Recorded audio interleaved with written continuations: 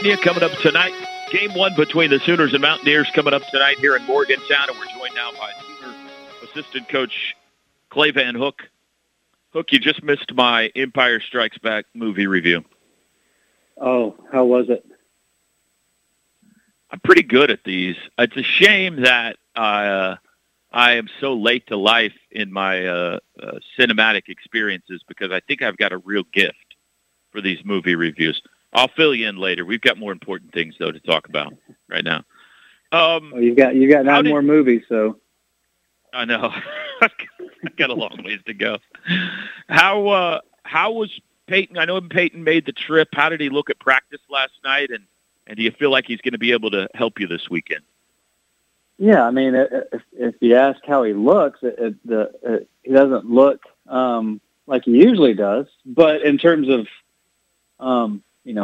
being able to do what he's usually capable of doing, he's been good. He had a good day of practice on Wednesday. Last night was good to get him back under the lights and all that. He seemed pretty much back to form. It's the eye. I mean, what our training staff, Luke and those guys did in a matter of 3 or 4 days has been unbelievable. I mean, he couldn't even see out of it on Sunday evening, and now he's able to, get back out there, and I think he'll be at 100%. So he's looked good. He's excited to be back out there, and we're obviously anticipating him being at full strength.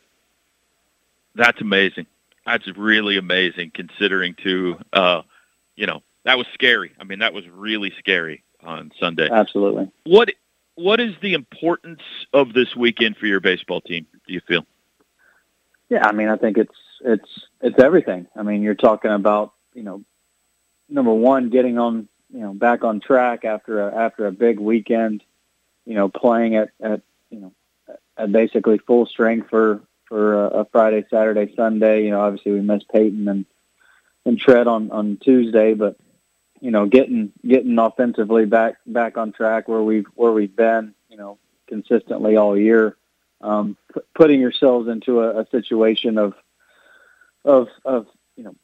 Big 12 and seeding and all that. I mean, you're 3 weeks out of the tournament and making sure you're putting yourself in the best position possible. I mean, every weekend from here on out with playing West Virginia Tech and Baylor's, every game, every inning, every at bat is of the utmost importance. So everything we do from here on out is going to have a microscope on it, and we've got to be able to go out and do what we know we're capable of doing and try to finish the season on the right foot. I mean, you've only got 10 games left, so we've got to kind of go out there and do what we know what we're capable of doing and get after it. Does full strength mean you think you got a chance of having Treadaway this weekend? Yeah, I mean, there's an outside chance. It's just, it's one of those deals where, you don't want to push it too much because you want to make sure that you get him back when he's right. So we'll, like I said, same thing. The training staff has done an unbelievable job of trying to get him back out there. We're going to have to, it's going to be a day-to-day, at bat, BP to BP with him.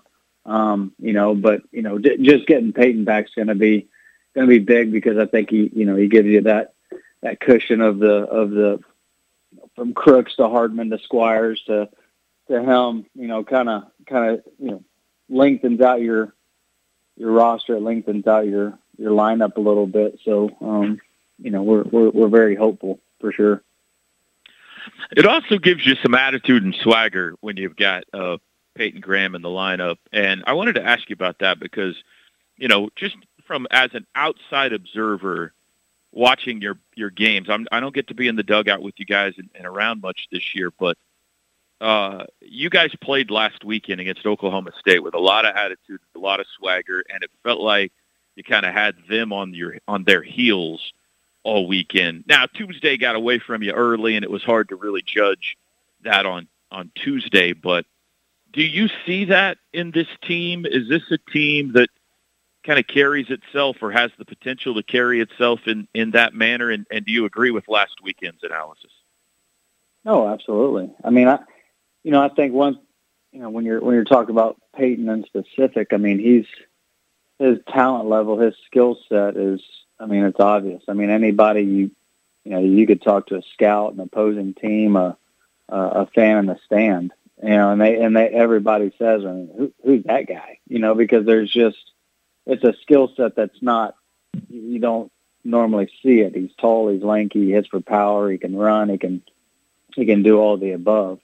But when you talk about a lineup and you're talking about lengthening it out, I mean, the consistency that we have, when you're talking about a Connor McKenna who's up to 300 now, and Z's right in that 275 to 280 range, and and you've got the big guys at the front end. It's a lineup that when it's clicking, and we've seen it all year, that they're very consistent, but they're also very dangerous. There's a threat of extra base hits, home runs, power, speed, all the above. So, and I think it's been hit or miss all year, but I think what we saw against Oklahoma State is what we've seen for a majority of the year of just a lineup that can be as tough on anybody that in the conference or even in the country, and it goes from, the combination of size, speed, all the above. And when you've got Tyler Hardman in the middle, and Jimmy Crooks and Squires, and like I said, to me the most important thing has been the bottom of the lineup. When you've got Connor McKenna, I think he's had 8 hits in his last 4 games, and Z's been pretty consistent all year. I mean, that's where, when you talk about lengthening out the lineup, and when you get to the bottom, you don't let up. So I think what we saw last weekend, I think, is what's going to carry on for the last 10 games, and I know the mindset's in the right spot going into the weekend against West Virginia. We've got about 2 minutes here. What do you think about West Virginia? It's a dangerous club. Anytime you come into Morgantown, it's going to be tough. They're coming off 2 years ago of being a top 16 seed, and they've got a lot of those guys back. I think they've done a good job of offensively. They create a lot of problems for you, both from a defensive perspective and a pitching perspective, because they bunt, they run, they do a lot of things that you don't typically see from a lot of offensive clubs. So we've got to do a good job of trying to minimize what they want to do offensively. I think from a pitching standpoint, you're going to see 3 left-handers on the weekend.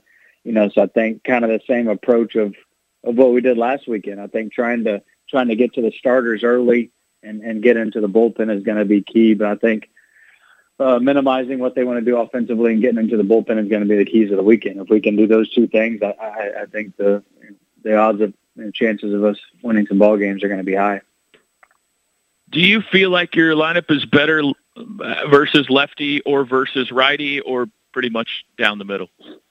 Yeah, I mean, I think, and you've seen it when you look at the lineup you put out there, the top 5 or 6. There's going to be 6 pretty consistent guys in the lineup. Now, where you match them up is a little bit of a different story. But you're right, left, you're looking at 2 or 3 options in the lineup that you're going to probably try to mix and match based on their based off their strengths. So for us, I think we're at a position with 10 games left. I think we've got a pretty good we've got a pretty good sample size of who's going to be in there. It's just going to be a matter of how you attack them and where you kind of put them in the lineup. Clay Van Hook, Sooners and Mountaineers coming up tonight, 5:30 Central Time, Game 1. Hook will be waving them home all weekend from that third base coaching box.